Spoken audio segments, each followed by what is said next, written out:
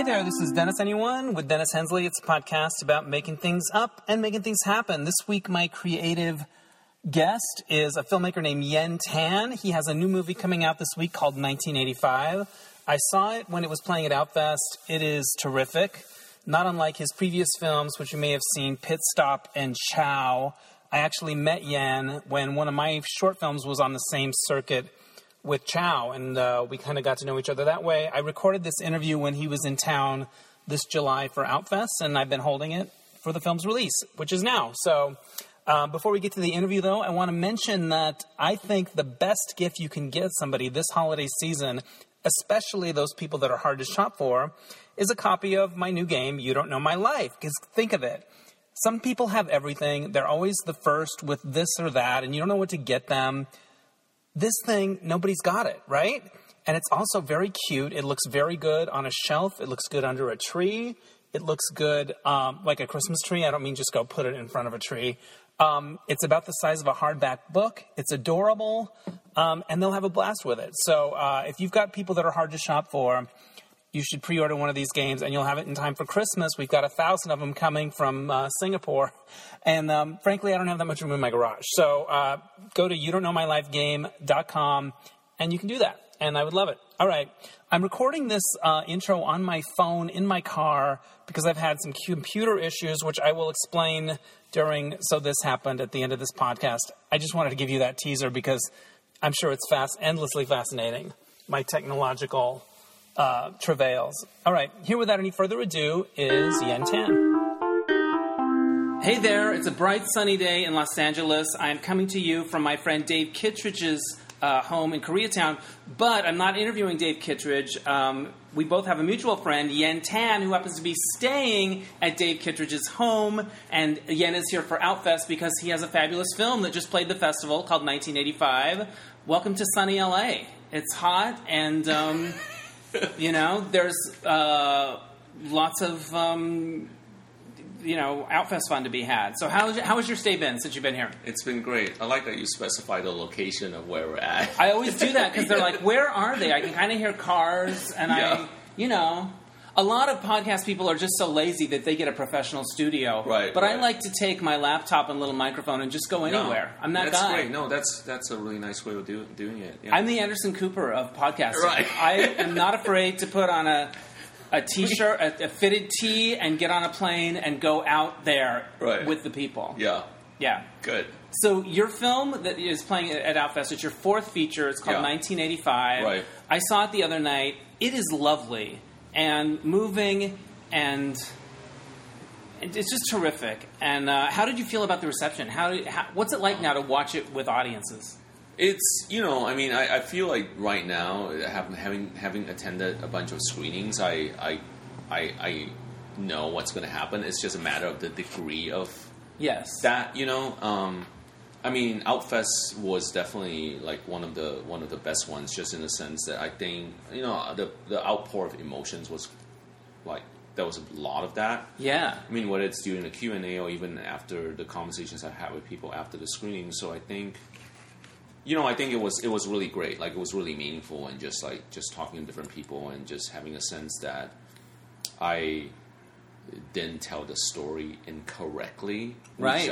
I'm realizing that it's actually easy to do that, to mess up a little bit. Yeah, to take the wrong step when it especially when it comes to telling a story where I didn't go through it, Right. It's like we're in this sort of identity politics age where who are you to tell the story if you didn't go through it, sort of thing. I understand that. I have to be honest. I've gone to some Q&As in the last couple of years where I'm like, I'm kind of glad I don't have a film right now. Right. Because I know I would fuck something up around all of that stuff. Yeah. Of course, I wish I were being more creative and whatever, but some of those Q&As make me a little on edge because I was like, oh, I would have made that same mistake, right? Whether it's a mistake or not.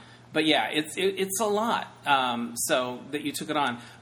Tell the listeners a bit about the story. Yeah.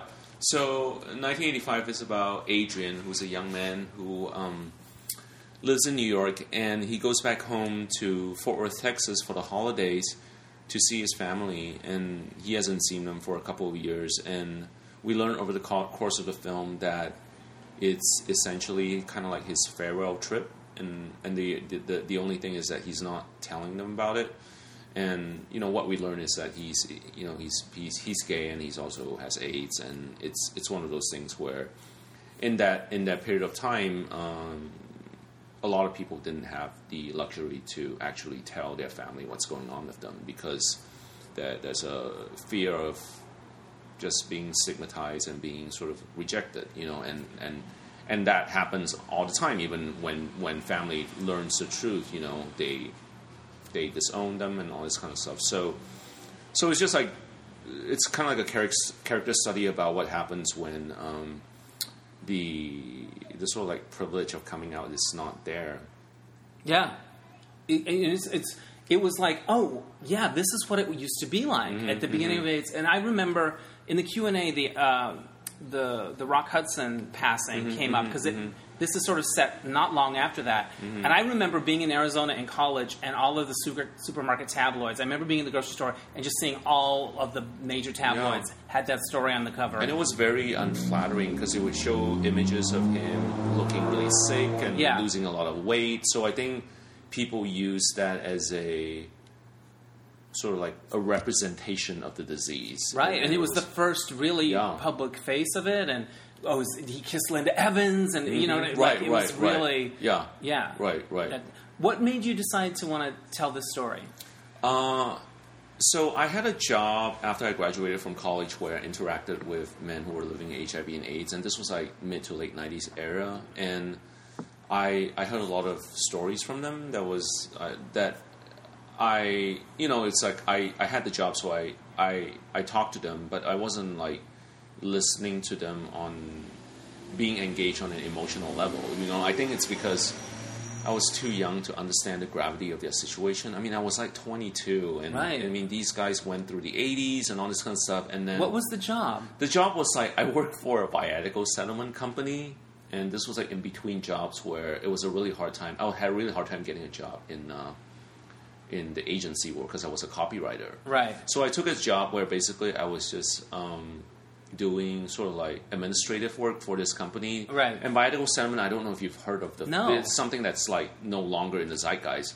So there was a period of time where if you're terminally ill, you can sell your life insurance policy to a third party, and then you transfer ownership and all that kind of stuff.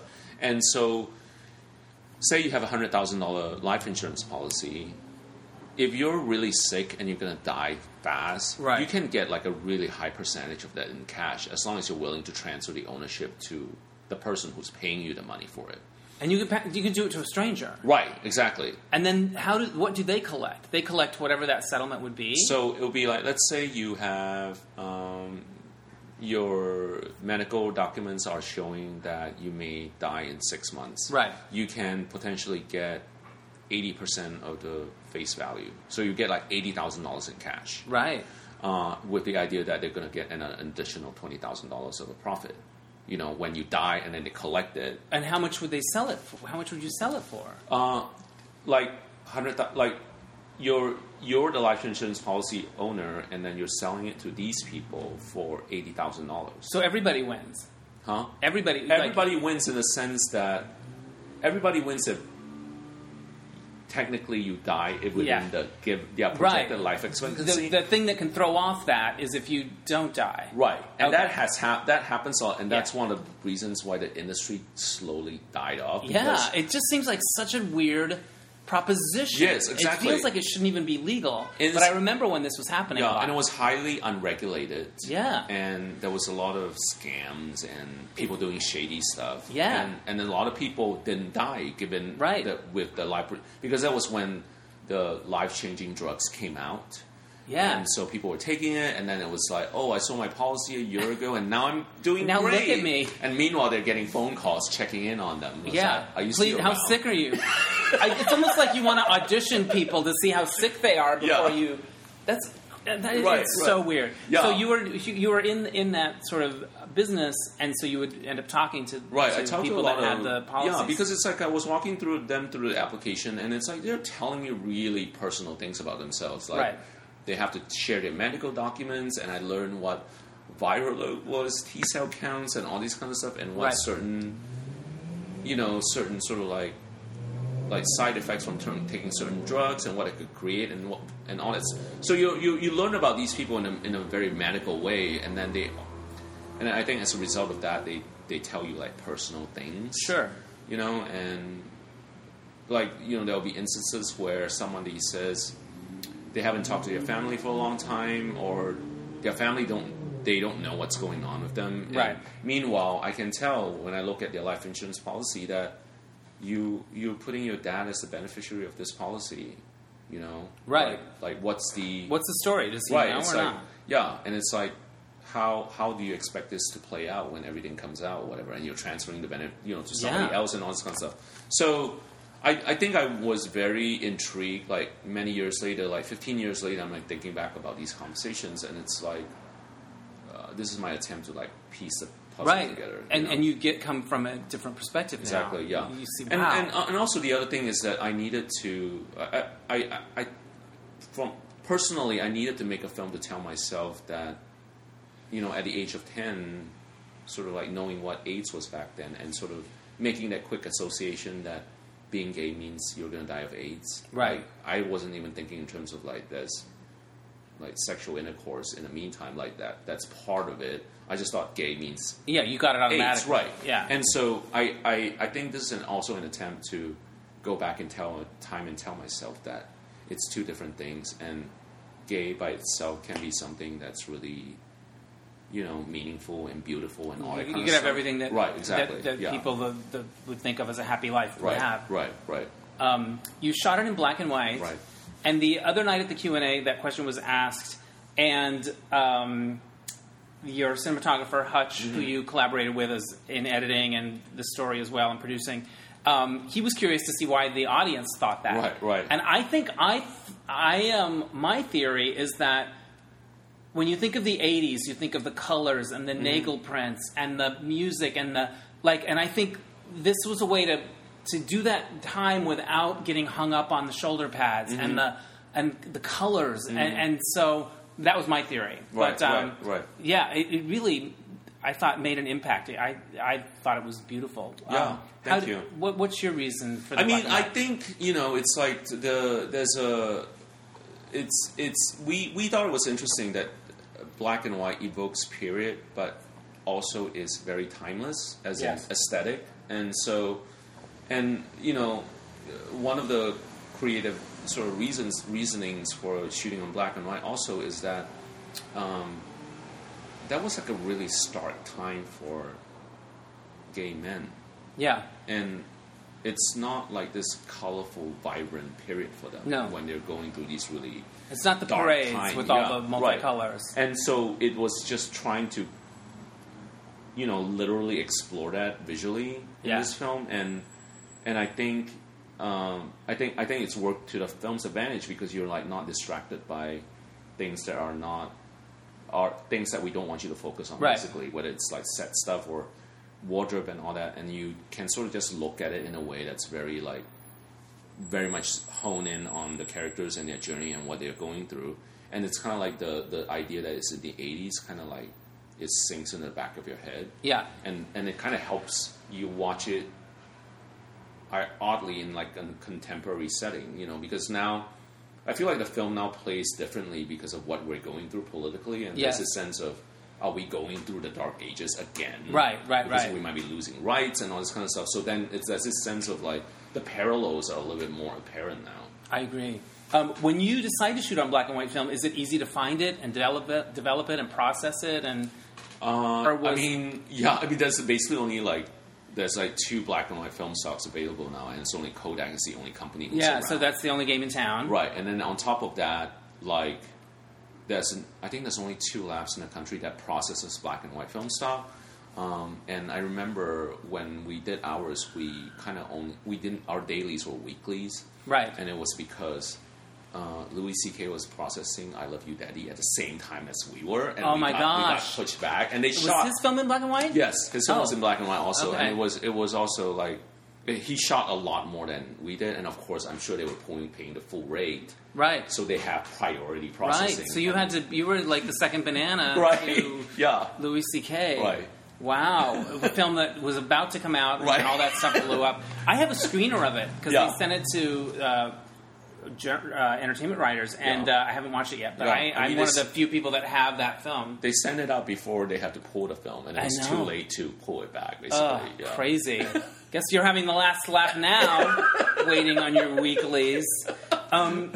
You have some fantastic actors in the film, and name actors, Virginia Madsen, Michael Chiklis, and your lead guy is on Gotham, right? Corey Michael Smith. Yeah. So, did that feel like a step in a different direction for you with using Hollywood talent, or you've had actors, great actors before, but I thought a lot of them were kind of local, where you're at in Texas and stuff. Yeah. Did it feel like yeah, for sure. I mean, I think there was the thing that we initially ran into, sort of like what I call the warming up period for everyone, was that I think there's a sort of like adjustment of expectations involved with both parties, where these actors are essentially coming into our set and they came from like way bigger production.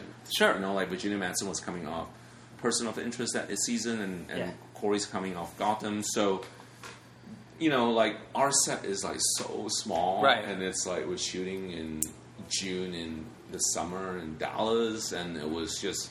And there was this sense of like they know what they're getting themselves into, but I think sometimes there's the idea of knowing and the idea of actually seeing it right in being front like, of you. We're all going to share one bathroom. Right, exactly. That sounds fun. It'll be like summer camp, and then you get there and you're like, no, this is not what I. And you're going to be on the set for so many hours, and you have to be together and all this kind of stuff. So there's bound to be like little frictions here and there. And I think we sort of got over all of that really quickly and just sort of managed to just focus on the work, because I think ultimately they came to do the film because they responded to the script, and so like it was nice to work with these caliber of actors because they kind of nail their shit like that, right? And it's like, one take, 2 takes, let's move on. We can move on, right? So there wasn't like we didn't have to like fuck around with things, and we just know that they got it, and then I feel good about their takes, and then we just move on. And so in that sense, like production went really fast. Like we were never like over schedule and any of that. So it was nice to know that you can trust them to handle the material. Yeah. How did you get the scripts to these people? Do you have a casting director, or we sort of had a casting director for a while, but he couldn't commit to it too much because it was like one of those things where we couldn't pay him anything. So of course he can't like spend too much time on it. Right. So Ash Christian, our other producer, basically he's very well versed in that world of talking to agencies and all that kind of stuff. And also he's like friends with Virginia Madsen, so that was like an easy like check it out, see if you like it. Right. Virginia was the first one who came on board, and then I was talking to Corey, because he really responded. His agency and his agents and he himself responded to the material, and then we talked, and then I really liked him. Yeah, I felt like he was right for it, and then it was through him that we got Michael Chiklis, because they work on Gotham together. Oh, that makes sense. Yeah, so it was another one of those like shortcuts. Yeah, it's all about the shortcuts. Yeah, I know. It's like sometimes middle people can really muddle things and slow it down. You know? And I understand why that's needed, but it's like for something like us, it's like it really could be like detrimental to us, like having very little resources and having a short amount of time to like turn things around. It's like we need the shortcuts help out a lot. Exactly. One of the things I noticed about this, and also Chow and Pit Stop, is you like scenes with long takes, long single takes, and they're sensational. Why do you like that? And also, do you ever worry, like, everything has to work in that take? The performances, everything has to work. Yeah. Is it a bit of, you set yourself up with a challenge? So. Yes, for sure. And, I mean, what I've learned from doing 1985 especially is that with really seasoned actors, it's actually, they're just asking for the long takes, because you realize you don't have to cut to coverage as much because they kind of already nail it in their master Right. sometimes. So at the same time, I'm not like ballsy to just do every scene in Right. that way, and I It know shows certain scenes it. you can do close-ups and stuff. So it's very much like for instance, like the most sort of like I felt like we took the biggest risk on is essentially the 6-page dialogue scene between Michael Chiklis and Corey Michelson in the backyard. Yes. Where we stayed on a master and it was like a really slow push in for like 5 pages basically. And we shot coverage also for the entire scene, for the close-up coverage, and it was always like trying to figure out, okay, do we cut to the close-up like faster, or do we hang on it? And you keep going, oh no, let's just stay on it. Right, let's just stay on it. Yeah. And then you feel sort of like, well, why did we even shoot that? You know what I mean? Right, exactly, yeah. And then we cut it in at a very specific point in the scene, and it really made the entire scene a lot more dramatic. Yeah. Like it was just like, because when you watch it as a wide, there's a interesting sort of like you're there theatrical quality to it. Like not in a bad theatrical on film sort of way. It's just like you feel there's a very immediate effect to it where you're like, I'm asking you to pay attention more, and then I'm also rewarding you at the right time of the scene when I cut to the close up. Yeah. So it's a more I feel like it's the kind of risk that was worth taking because I think I'm engaging audiences in a different way. And, right. And I think that's what you should do with cinema. Anytime you can do sort of creative risks, you should do it. That scene really resonated with me because, my father was from Oklahoma. Yeah. They were hunters and fishers. They were like that. Yeah. And, maybe he's having a beer out on the porch or whatever. So I really, and I related, of course, to your protagonist, like trying to have that conversation with his father and just the vibe of it. It was really good. Right. I also loved the scene between the lead and his quote-unquote old girlfriend. Right. Jamie Chung, yeah. She's sensational. She's amazing, yeah. She's so good. I loved her. Yeah. Tell me about her. Where'd you find her? So Jamie, if you look through Jamie's filmography, it's she's done a lot of stuff, and then I think she's very much more known in the comedic world. Like she's done the Hangover films. She was what was the other thing that she was in? Like she's done a lot of TV. She's in Casual. She's in like Office Christmas Party and those kind of films. And she was like an MTV girl. Was it Real World or something? Is how she got into acting. Oh, really? She was on one of the reality shows. Right, one of those reality shows on MTV. Right. And so she's always gotten.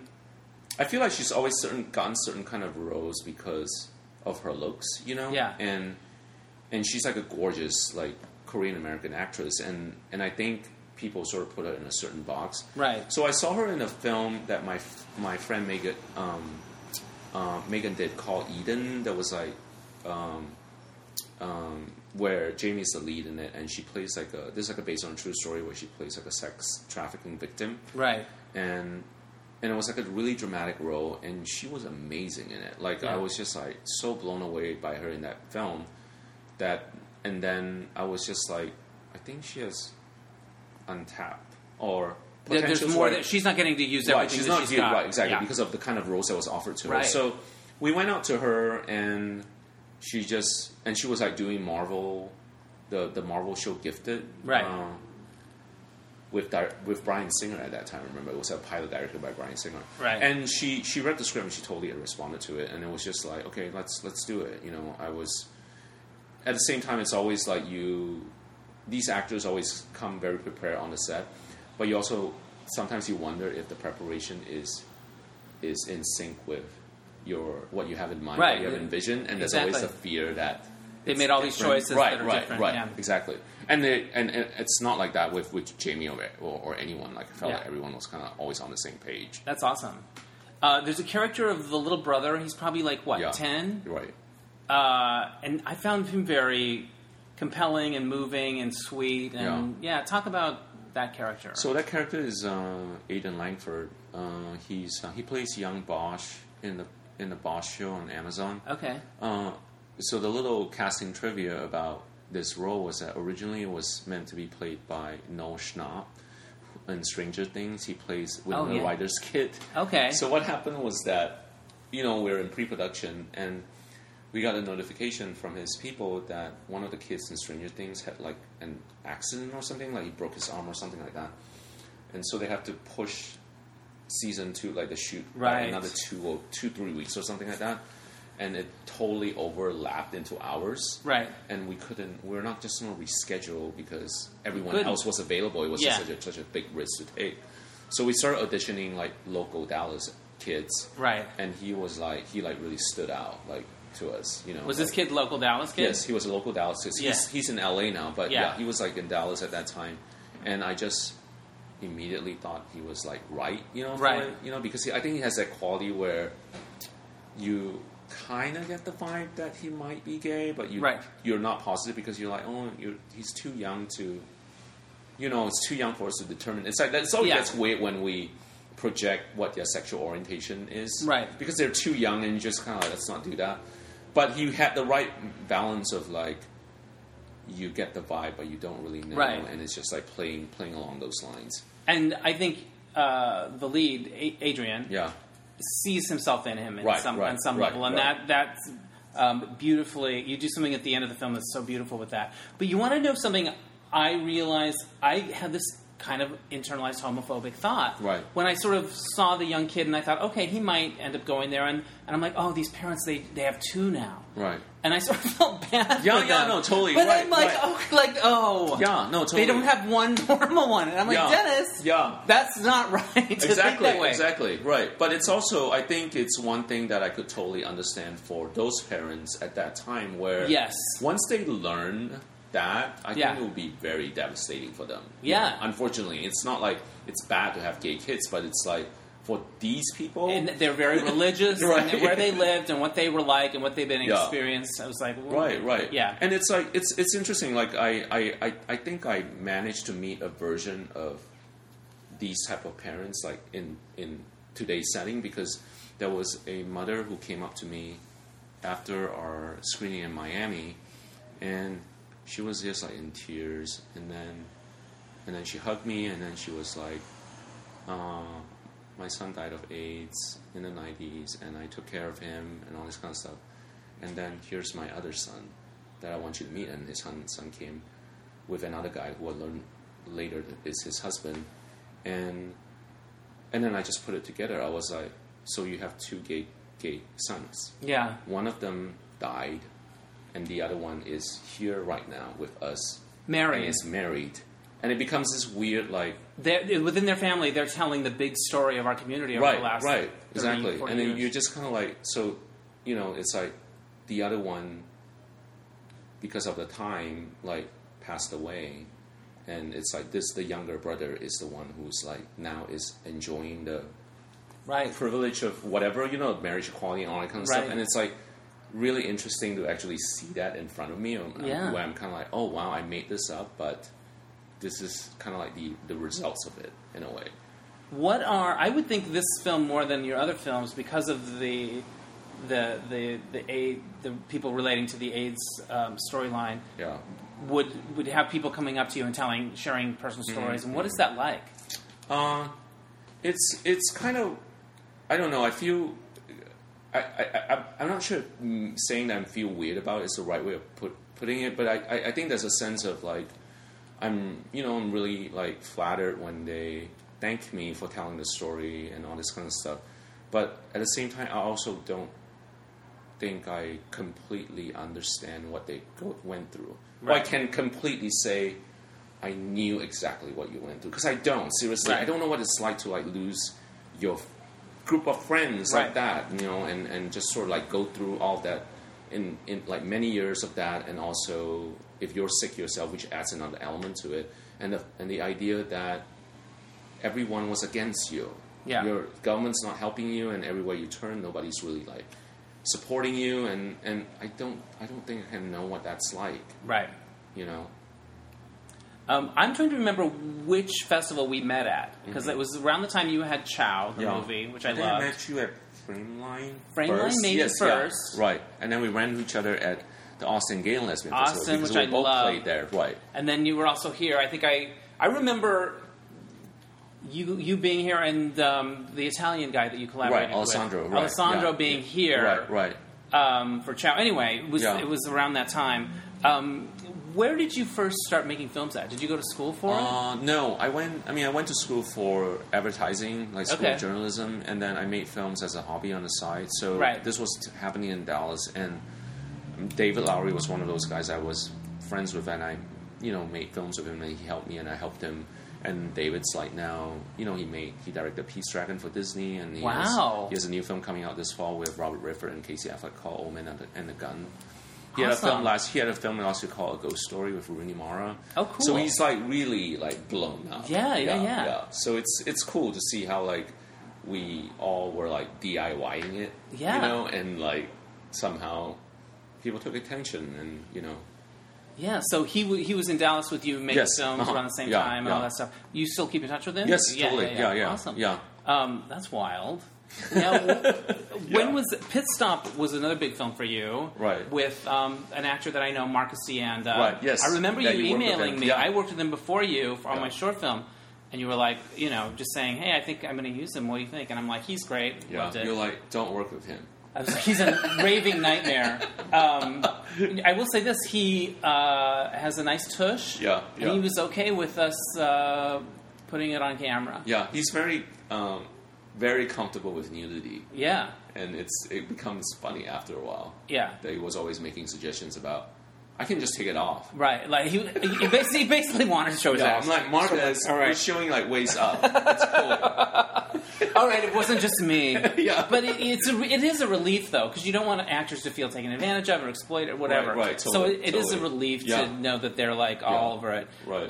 Yeah, he's cool. He was at your screening the other night. Yeah. It was cool. And he was in the film. Yeah. In the background. Yeah. That's cool. It was like a fun cameo between Bill Heck, who was also in Pit Stop, right, and him, and they were the kissing couple Eddie in the background. Yeah. I love that. Now, is Bill based in Dallas? Bill is based in New York. New York. Yeah. So they flew there. And I was just like, felt so bad asking them. I was like, hey, here's a funny idea. Would you do it? But feel free to tell me no, because you have no lines. And I always feel bad about asking actors back, and you're like literally not giving anything to do. It's almost like insulting. It's almost like an insult. It's almost like an inside joke, though, but it's like an affectionate one. Like it's honoring what you did together and putting them together. And they were really cool about it. So I was like, oh, you guys are amazing. Well, that says a lot about you, that they want to show up for you. Yeah, I think. Now, what do you do? Do you do full-time filmmaking, or do you do some of this other stuff you were talking about, and then get your films in there? Yeah, I mean, I do. My sort of like day job is doing graphic design.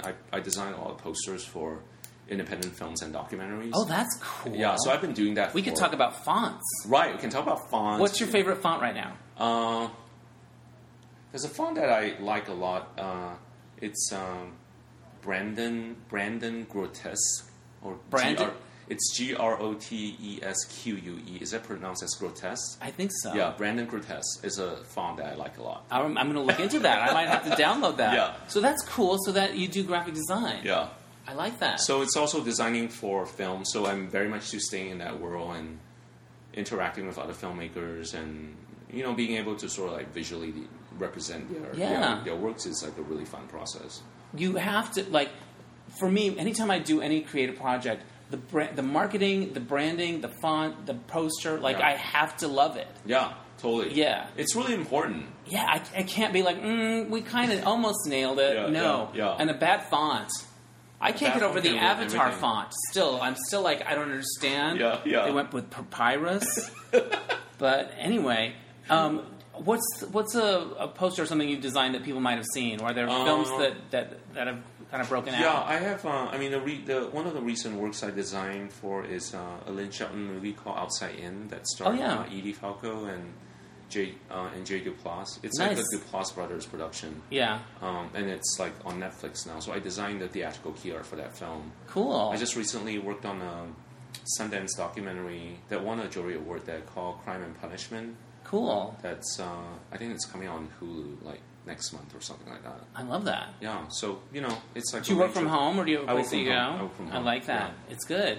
So when it's time to do your poster, are you like, oh, this is my gig, I can't screw this up? Or, in other words, do you ever go, you really have to nail it, right? I mean, totally. But at the same time, I kind of would, if we had the resources, I would love somebody else to take a crack at it. Because I think Because they come at it with fresh eyes. Right, exactly. And it's like, in our case, it's like we wore so many hats on this film. Like, we did all the things that people would encourage us not to do, like edit your own film, you know? Right. But then I felt like we were very brutal with the footage. It's like we cut whole scenes out, we shorten, we cut out, drop a lot of lines and all this kind of stuff.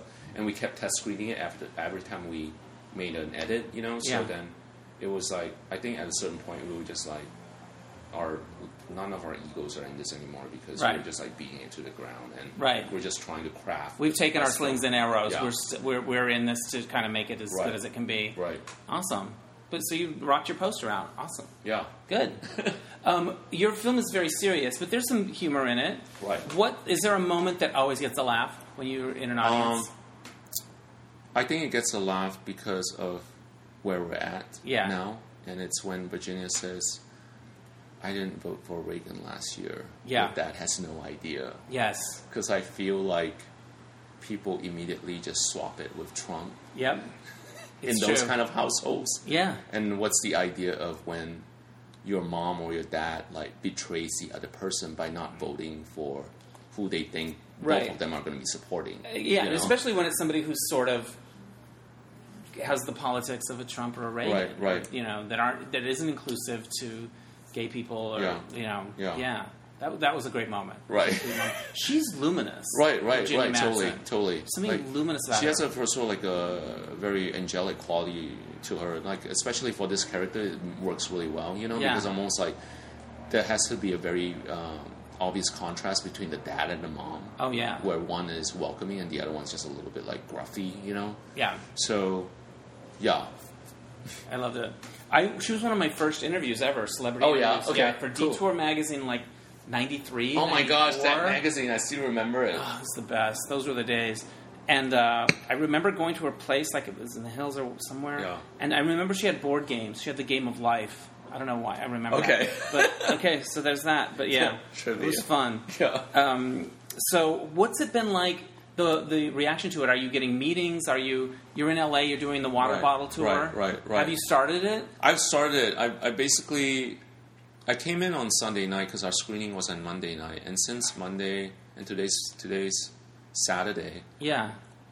I went through about 20 meetings from Monday to Friday. That's incredible. And I have another 10 more to go through before I leave on Wednesday night. That's huge. So it's been great. You know, I think I credited it to my managers who I got them after I premiered at South by, and it's like they really like busted their ass to just sort of like get me in the room. And you know, it's kind of interesting to go through this process because it's kind of like the first time I'm like going through it to this extent. Right.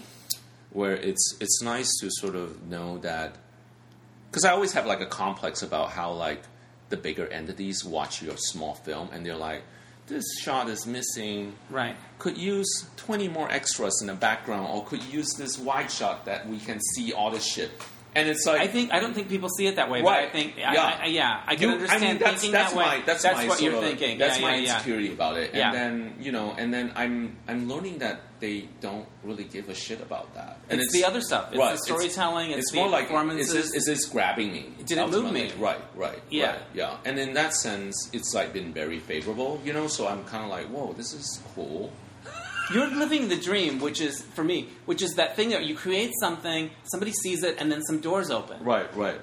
That's awesome. And now the doors are opening. No, so now, well, I mean, opening as in being in a room. Yes, that's opening a start. Whether it's being able to make something with them. That's another thing. Yeah, I mean, I think if I had, okay, here's 20 doors opening in meetings. Right. Like you have to have a strategy. Do you say, okay, here's my next thing that I'm working on, or what would you like to do? Maybe I have a take on it. Like, how do you make the most of those meetings? Yeah, I mean, I definitely come prepared. I study who they are before I go in, just so there's conversations to have. But you're like, oh, by the way, I loved that you did. Right, and then they're like, we didn't do that. That's the worst. We didn't make that movie. No, you do have to do your homework. Right, and so the advice I was given by my managers is that be yourself, but be confident, which for me is always like, I don't know if I can do that. Because I always see myself in a certain way. I don't know if I project the kind of confidence that I think is needed in those rooms where you have to be like this like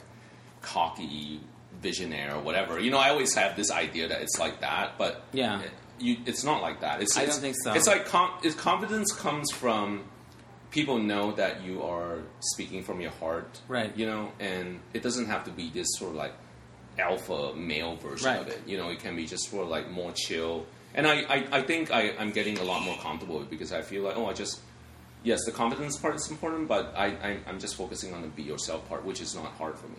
And most of them have seen the film. Right, exactly. Yeah. So there's something to talk about. Everyone I'm meeting with has seen the film. That's great. And have responded to it, so that's why I'm talking to them, which is helpful, because otherwise I can't imagine what they already like what you're doing. Right. That's so cool. Yeah. Are you hoping to get more writing work, directing work? What's your sort of... I mean, what would you love to do ideally? I'm just still open towards both things, you know, in the sense that I feel like self-generating content is something I'm never going to stop doing, just because you always have control over that thing's destiny, you know. Right.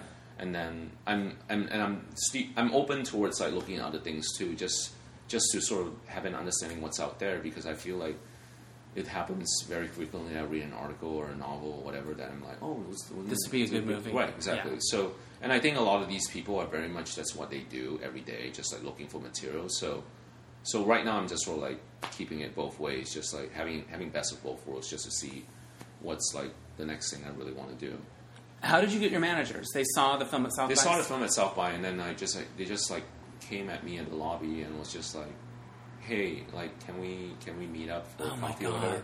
I would love to have that ever happen to me. Yeah, and it could happen totally. It's like one of those things where it's just a matter of like, your film is seen in the right place, right? And then they're in the room, and then they respond to it. Shouldn't seem like the holy grail of impossibilities. Yeah, but honestly, I still went through a certain sort of like, I mean, I don't want to say it's obstacles, but there was a sense of like, it was really easy for me to make the decision to go with these people, because I met the other ones who also approached me, and it was funny how like none of the other conversations were like constructive, you know, in the sense that I always have this sort of weird sort of thing that happens to me where I talk to, you know, like agents and managers, and a lot of the times they do this thing where they inflate and deflate you. Ooh, break that down. Within the same conversation, and then you realize, they actually don't really like me, or they actually don't know what to do. Or they don't get me. Right, exactly.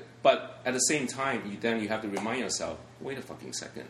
They're the ones who knocked on my door. Right. They like came to me. It's not like I initiated this conversation. And that part of it is always very baffling to me. I'm just like, why is this happening? The inflate, deflate. Yeah. So how would that work? They would say, oh my gosh, we love your film. That's the inflate. We think you're so talented. Yeah. The deflate would be like, yeah, but the way you do it is never going to fly in Hollywood. Or like, we need you to change in this way. Yeah, or it's like, it's going to be really hard for us to like put you out there. We don't know what kind of projects you're going to be able to get. And it seems like, you know, you might still be not experienced or whatever. Like the worst ones are when it's insinuated that the sort of being queer and being an Asian American may not help my case. Like it might make it harder, you know, with the kind of films I make. On top of it, just being gay and Asian is just, you know, you're just like causing more problems in a way where people are not gonna embrace you, I guess. Here's something that I've landed on, and some of my peers in the world have landed on. Yeah. I have an actor friend who says, looking back, he goes, he really wanted to socialize with the gay world because those were his people, the outcast people, and he wonders if he should have schmoozed elsewhere. Right. I'm going to be the comedy world, as opposed, you know. Yeah, but totally. But he's like, these are my people. That's where I wanted to be. Right. But he thinks his career might be differently if he'd chosen to schmooze in a different way. But sometimes I feel like some people see if you make a gay film, it's like you didn't even make a film. It's like you made a macrame plant holder. Yeah, like exactly. It's some other thing. It's like a hat or a tapestry. Yeah. That's definitely a sense of like you're putting it in a different box and you're not looking at it as a film like any other film, you know? Right. It's like it's something else. Yeah. It's like totally. another thing. Right. And it's that world is still, I feel like it's still very much something we still face. You know, I mean, David and I were just having a conversation about this last night, and like, short of like going into the actual names of the people, but I was like, I think there's like a list of casualty of gay directors who make significant works like in the 80s and 90s, and they're not working now. And you're like, what happened to those people? Yeah. Right? And it's like, I'm like, is this part of it? It's because the world wasn't ready for them at that time, so they were forgotten in a way. And it's like, and I think it plays a lot of these sense of like gay film or gay filmmaker, and gay filmmakers should start making straight films to get attention, and all this like weird shit, you know? Yeah. Yeah, good thing you like horror, or good thing you like these other things, or whatever it is. Because I feel like they're not connecting, like, oh, this person is funny. Mm-hmm. This is a funny gay movie. I bet he could do a comedy. Right. I don't feel like people are making those connections. Right. But you don't need everybody to. You just need a few people to. Right. Exactly. And it sounds like you've got some people that really get you. Yeah, and now I realize that meeting the right people is actually like, it's actually like as hard as dating. Yeah. Like you actually meet. Now you're really depressing. it's like literally like, I feel like for us where we are not the not the conventional whatever, like straight white male whatever, it's actually harder to meet the right person who's going to be like, like I know what to do with you. Yeah. There's actually only very few people who know how to do that. Yeah. But it sounds like you've got some good folks. I'm it's really exciting. Grateful. It's really cool. Thank you. I like it. We'll see. Have you pulled onto like studio lots and stuff? I have. That's really fun. Like, I know, it's like, right? And it's always like you check in and they give you like a map, and you're like, "There's a map to this place." Yeah, I was looking back when my first novel came out in 19 whatever, it was late 90s. Yeah. I had a few meetings like that of people that responded to the book. I didn't have representation or anything, but I had a few meetings where people took an interest because they liked the book or whatever.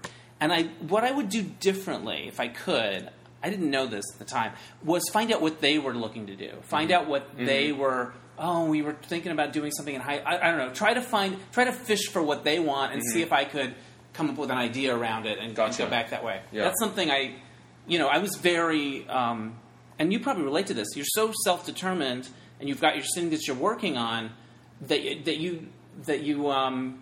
that's where all your focus goes. So it didn't occur to me to go, hey, what have you guys got? Or is there some book that you were stuck on? Or you always wanted to make a movie about a beauty pageant or whatever? I don't know. Yeah. That's one thing that I would do differently. Okay. I'm just throwing that out. Because it was more about, like, I don't know. It felt like I was sort of thinking as it a one-sided thing. Yeah. And I would do that differently. But who knows? It's crazy. You picked some questions from the observation deck, but you did something very audacious. You just picked 5 questions randomly, and you don't even know what they are. Has anyone not answered the questions they picked? Well, most people pick them beforehand because they know that they have a good story for it. Okay. So here we go. Oh, gosh. This will be fun. This will be fun. This is an easy one. Okay. What was the first album, cassette, or MP3 you ever bought? I would say it's cassette, and the very first one that I bought was the original motion picture soundtrack of the Goldie Hawn movie Wildcats. That is the most obscure answer in the world. Right, and I remember that specifically. That is the weirdest. At the time, I was a diehard Goldie fan, and I would see every movie she made. There was a run in there where she made like one a year, and I would see it every one on the opening weekend. That was in that thing, Wildcats, where she was the coach. Right. And they sang a song. There was like a... Wasn't there like a... Yeah, totally. Yeah. And it's like Woody Harrelson was in it.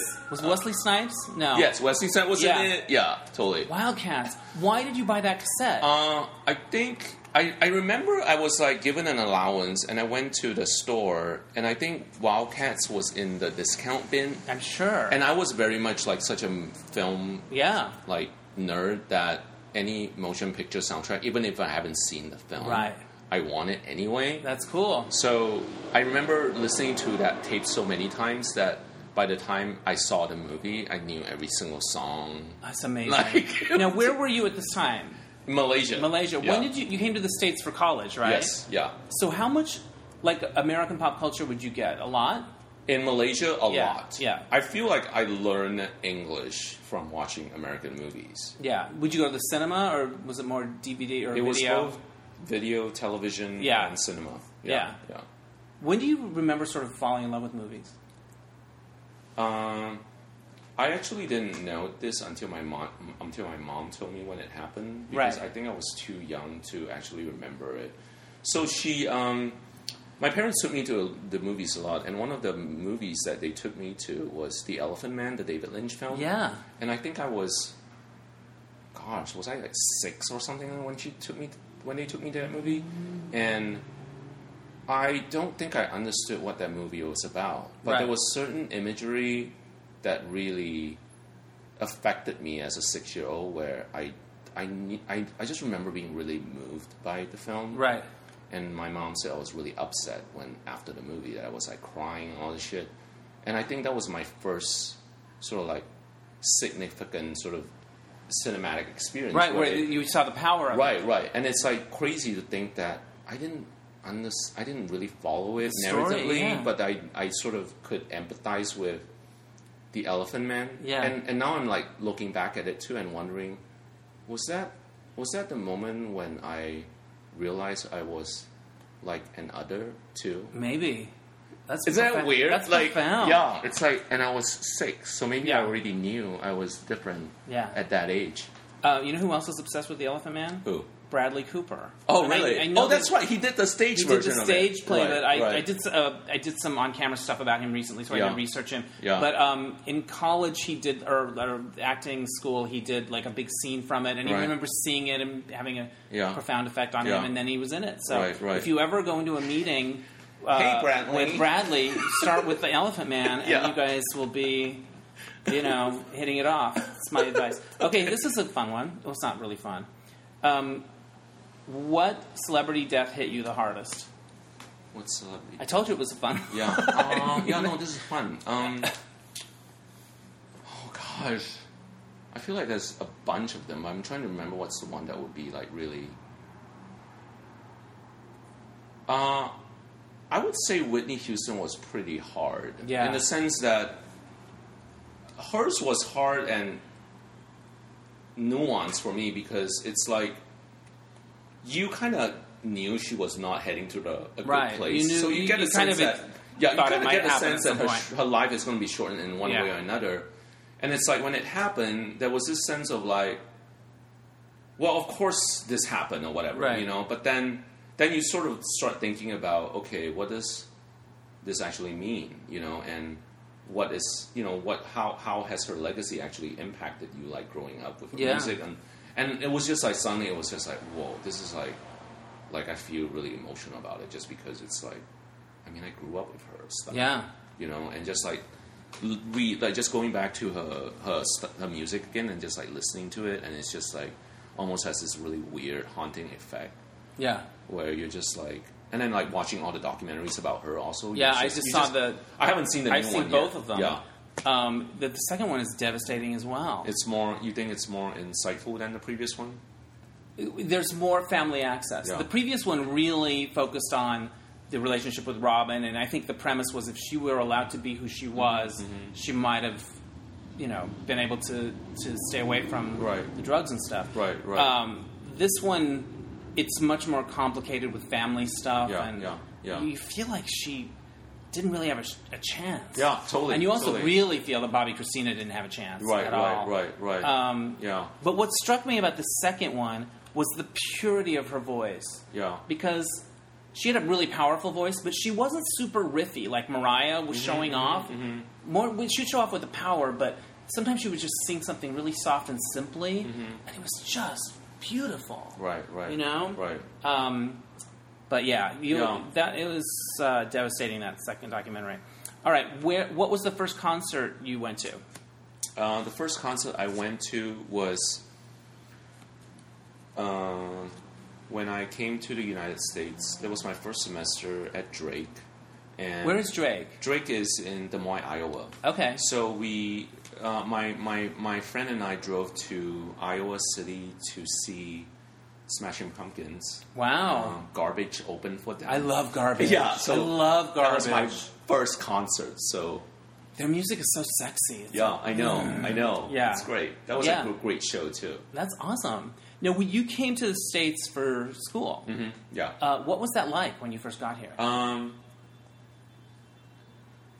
You know, it's funny to like sort of bring up the whole expectations adjustment again, but Right. there was that sense of I only knew America from what I consumed back in Malaysia. So Sure. you see America in a very certain It's way. not like Wildcats. Right, exactly, or any of the films I've seen, especially Midwest representation. Right. Is not something you often see in those films. Right. So it's like coming to Iowa and you're just kind of like, what's going on here? And then this sense of like, I came from a big city in Malaysia, and this is like feels very much like a small town.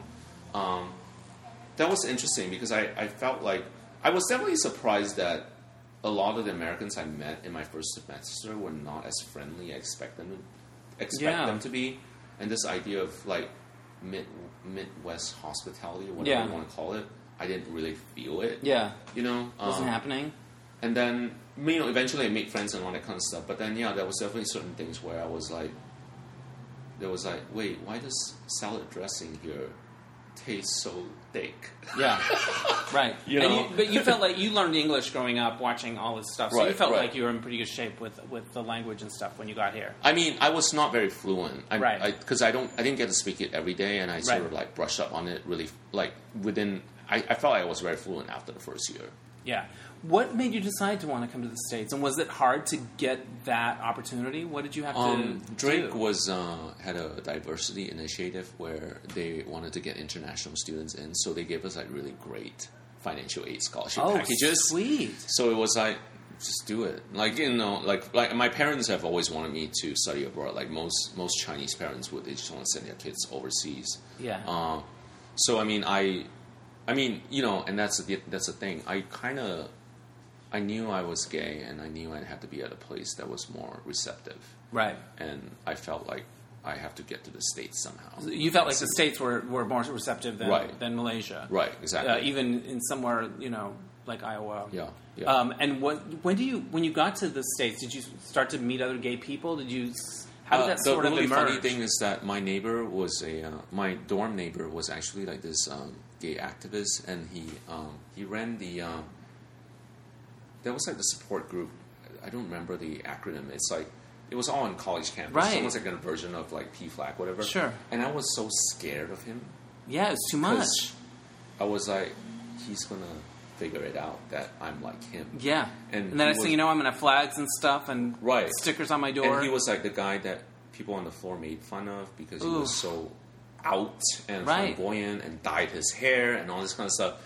And everyone like made fun of him and all that kind of stuff. And meanwhile, I was always nice to him, but I was definitely kept my distance. Yeah, you didn't want to get any of it on you. Because you don't want to be too close to that person who's like you. And so I always regret that because I think eventually I met another friend that I became really good friends with, and then he like came out in our senior year. Yeah. And that definitely sort of like expedited me having to come out also because I literally saw him coming out to a group of us and everyone was okay with it. Yeah. So I was like, fuck, I need to by the way, me this too. up. Yeah, right. That was that sense. Yeah, exactly. Yeah.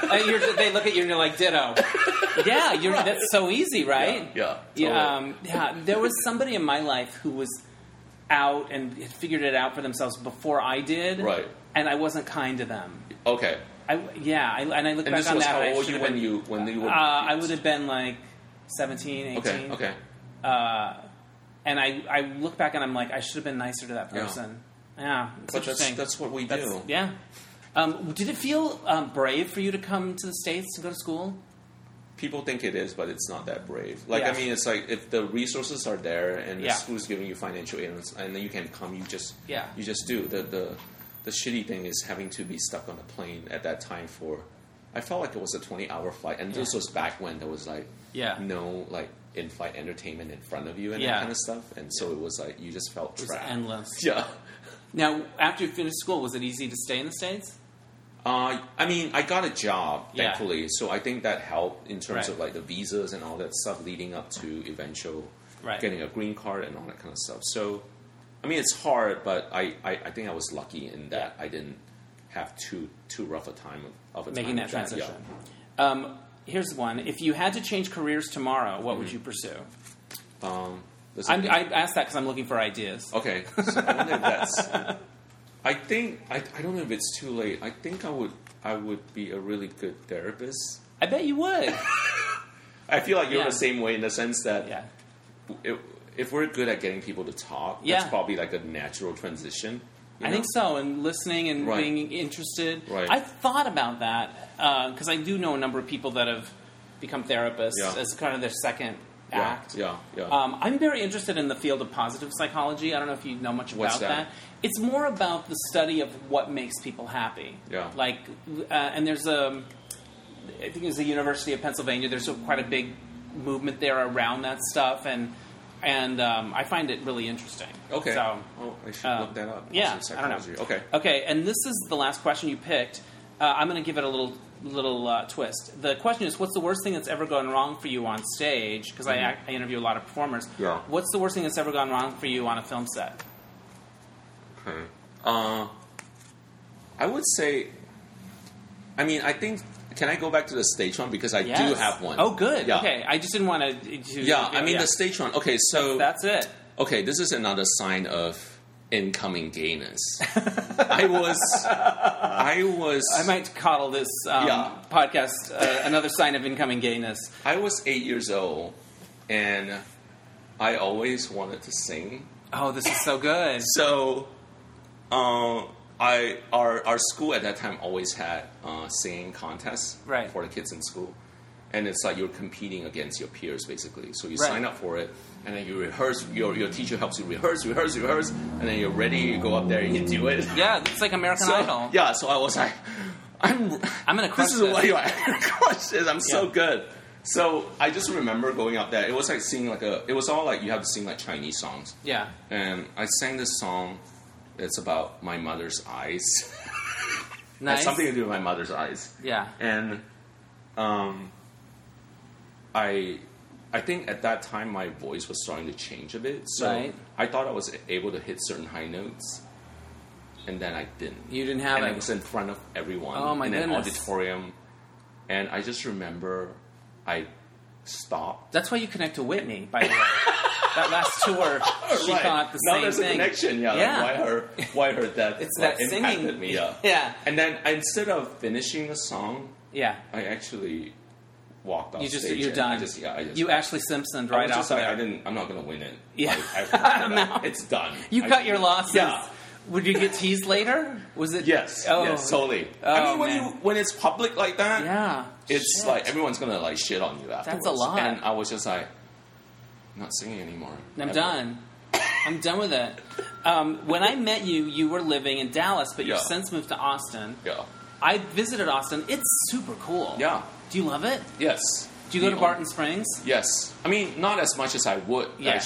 Actually not that frequently. Every now and then it comes up. It's like this natural swimming hole. Yes. Mm-hmm. It's like a Mountain Dew commercial come to life. Yeah. And they tell you that it's always the same temperature of the water. Yeah. Like 70 degrees or something. So then they would do this polar bear New Year's Day thing where you have to dive into like freezing cold water as a way to sort of like start the new year. Yeah, start the new year. So have you done that? I haven't, but my friends have. Yeah. I don't think I want to do that. Yeah, screw that. Have you eaten at Sandra Bullock's restaurant? I think she has a restaurant. Yeah, she does. She used to. I don't know if it's still there though, but it's run by her sister or something like that. All right. But she's not. She doesn't live in Austin anymore either. Oh, she didn't. She beat the hell out of there. Yeah. Yeah. I went to the film festival there and I loved it. I went to Alamo Cinema and Draft House, and I discovered that almost any movie can be saved with soft tacos, steak tacos.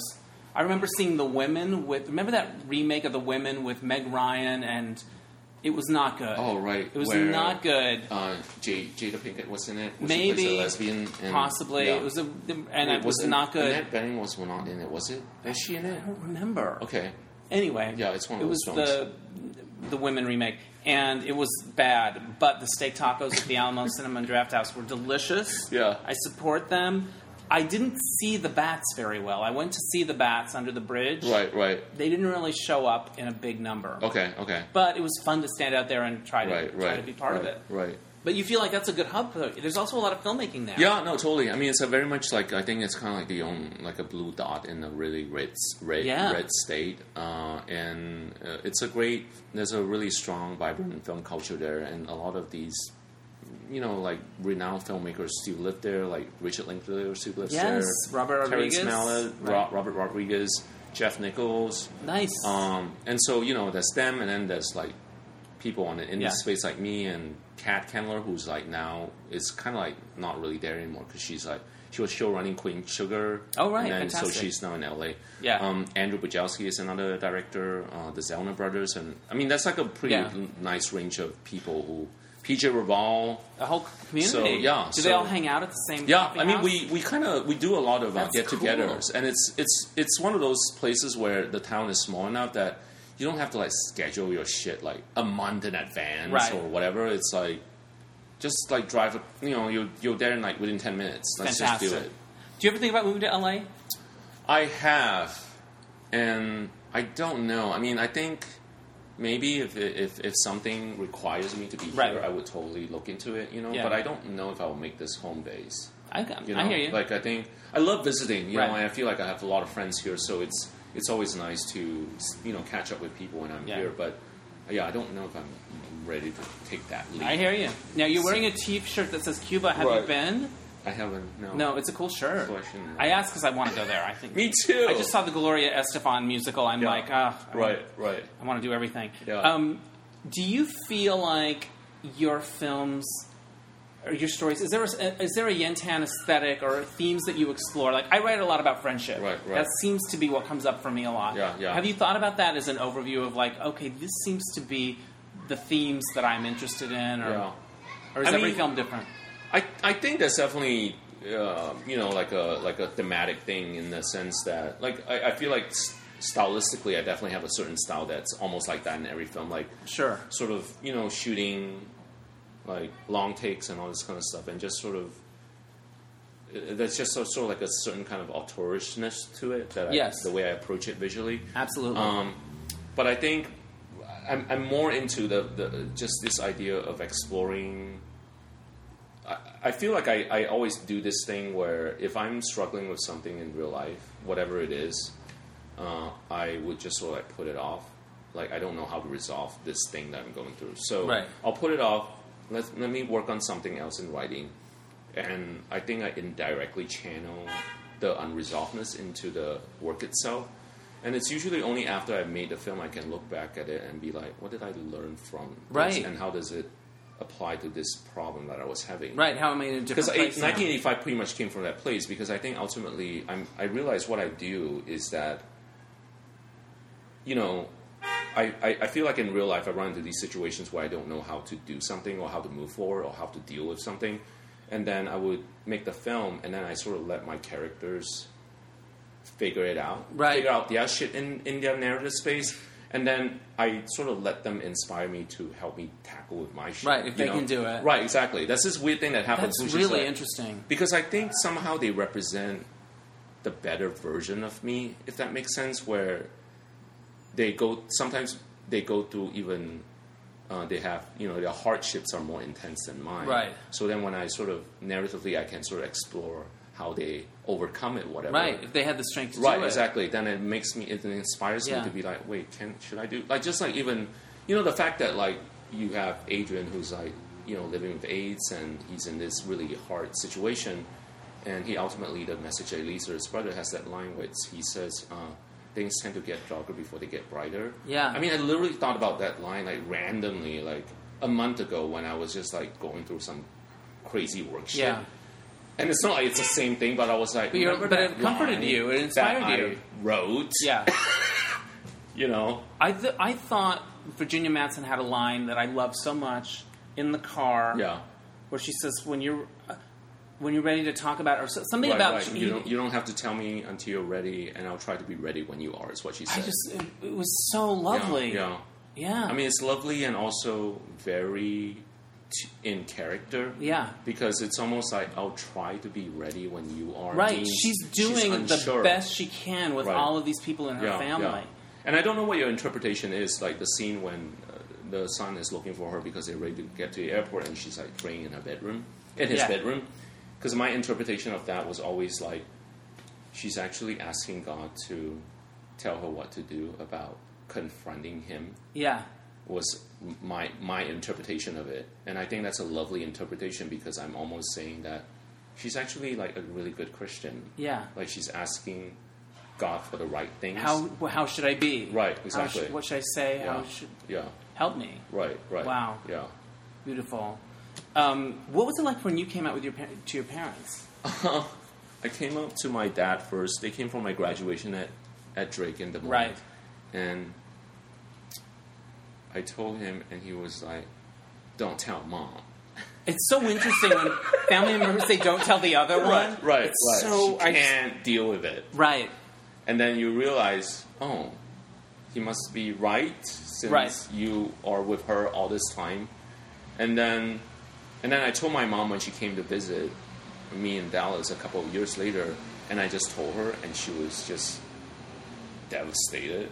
And it's like I was with her the whole time, so I could help her cope with it. Right. But it was definitely like some sort of like, there were like certain dramatic moments that now I think it's really funny. You know, right. Like certain like random shit that she says to me. Like it's literally like one of those like Margaret Cho jokes where my mom, because she was like confused and angry and all this kind of stuff, she said to me,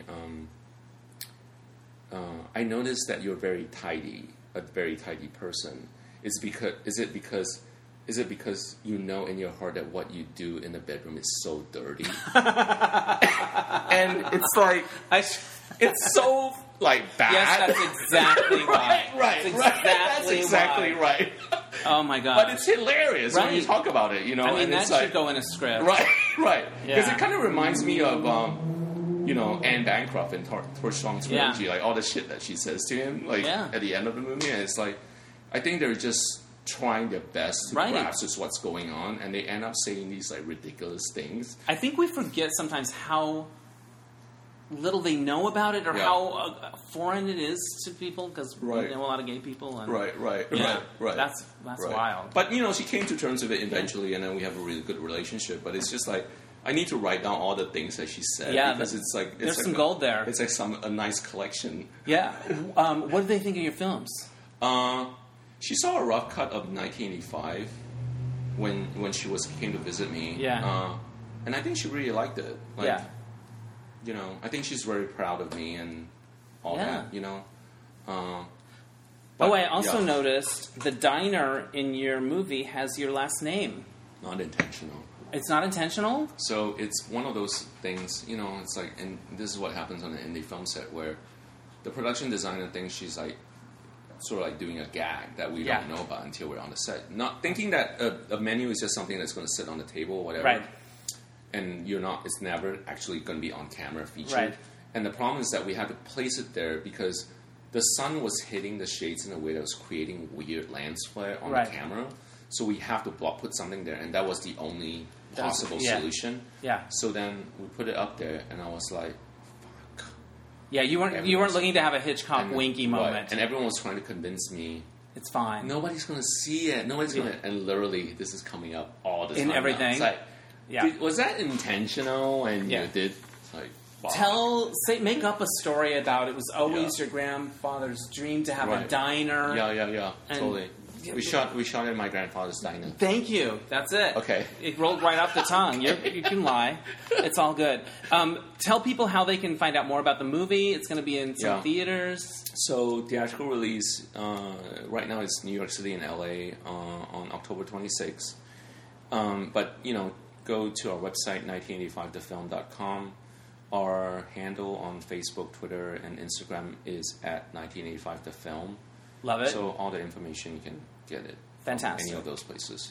Well, everyone should check it out. It's a lovely film. All of your films are great. Thank you. Final question. Why do you make films? Why do I make films? I don't think I have a choice. In the sense that... Right. It's like, it's kind of one of those things where I would love for it to be a choice because I would choose something more financially responsible. Right. But it's almost like that's, it's in you, and you have to. That's how you have to express yourself, and you cannot not do it. It's like, not to say I'm Whitney Houston, but it's like asking Whitney Houston not to be Whitney Houston. Right. I don't think she had a choice either. Right. You're gonna have to do it. Right. I get that. All right. It's been so much fun talking to you. Yeah. It's been fun to watch your career unfold, and I always love seeing your movies and spending time with you. So Thank you. enjoy the rest of your time in LA. Yes. And take waters at these meetings. Take a plant if they offer it. Just make those meetings your bitch. Yeah. Okay. Thank you, Dennis. Bye. Bye. All right, thanks again to Yen Tan for making time while he was here for Outfest to do the interview. Check out his movie, 1985. It's funny because I have a big announcement that I'm going to make next week that involves somebody that he worked with in his movie 1985, Virginia Madsen. I'll give you that little teaser for next week. But so this happened this week. There's no way to say this in a nice way. I spilled coffee on my laptop, and it ruined it. I know. I'm going to give you a second to just for your stomachs to hit the floor, to go through the 9 stages or whatever it is. So I was able to save the hard drive, so I didn't lose any stuff. But I had to get a new laptop, and boy, those things are so expensive. I thought I would go to the Apple store and realize that in the 7 years since I bought my laptop, it's been a trooper. I mean, just the porn it's had to download on, just that was a lot of work, and it's still hung in there. And all these podcasts, everything. I love that computer, and but it's gone. I got to let it go. But I thought that the prices would come down and the technology would get better, but I really barely was able to get enough memory to get everything that's already on my computer on there. They don't even have USB drives anymore. You have to buy an extra piece for that. They don't have DVD players. I just felt like, wow, should I lube up my ass before I come in and go through this process? Because I feel like I'm getting, violated. It's a lot. So, and then the way that I used to record my leads through this one file, now it's not importing, blah, blah. I'm in a lot of computer transition places. So, and then they hit me with that bill, and I was like, my credit card literally started crying tears when I pulled it out of my wallet. So, anyway, if you were ever thinking of kicking in a little to my virtual tip jar, my sad face computer story might be just the impetus you need. You can do that at DennisAnyone.net. But you know what? Looking toward the future, I'm moving on. I've got a new laptop, and as soon as I get these bugs figured out, and there's a lot of them. I just went to a cafe. I couldn't get on the Wi-Fi, but it wasn't their fault. It was mine. Anyways, this is life. It's a good thing everything else in the culture is going so well. Well, there's that. Anyway, I got tickets to Dear Evan Hansen coming up, and that's something which I'm excited about. All right, I'm rambling. I had a lot of trauma this week related to the computer, so you can see that. But thanks for listening, and we'll catch you next time on Dennis Anyone. I'm going to get out of my car now.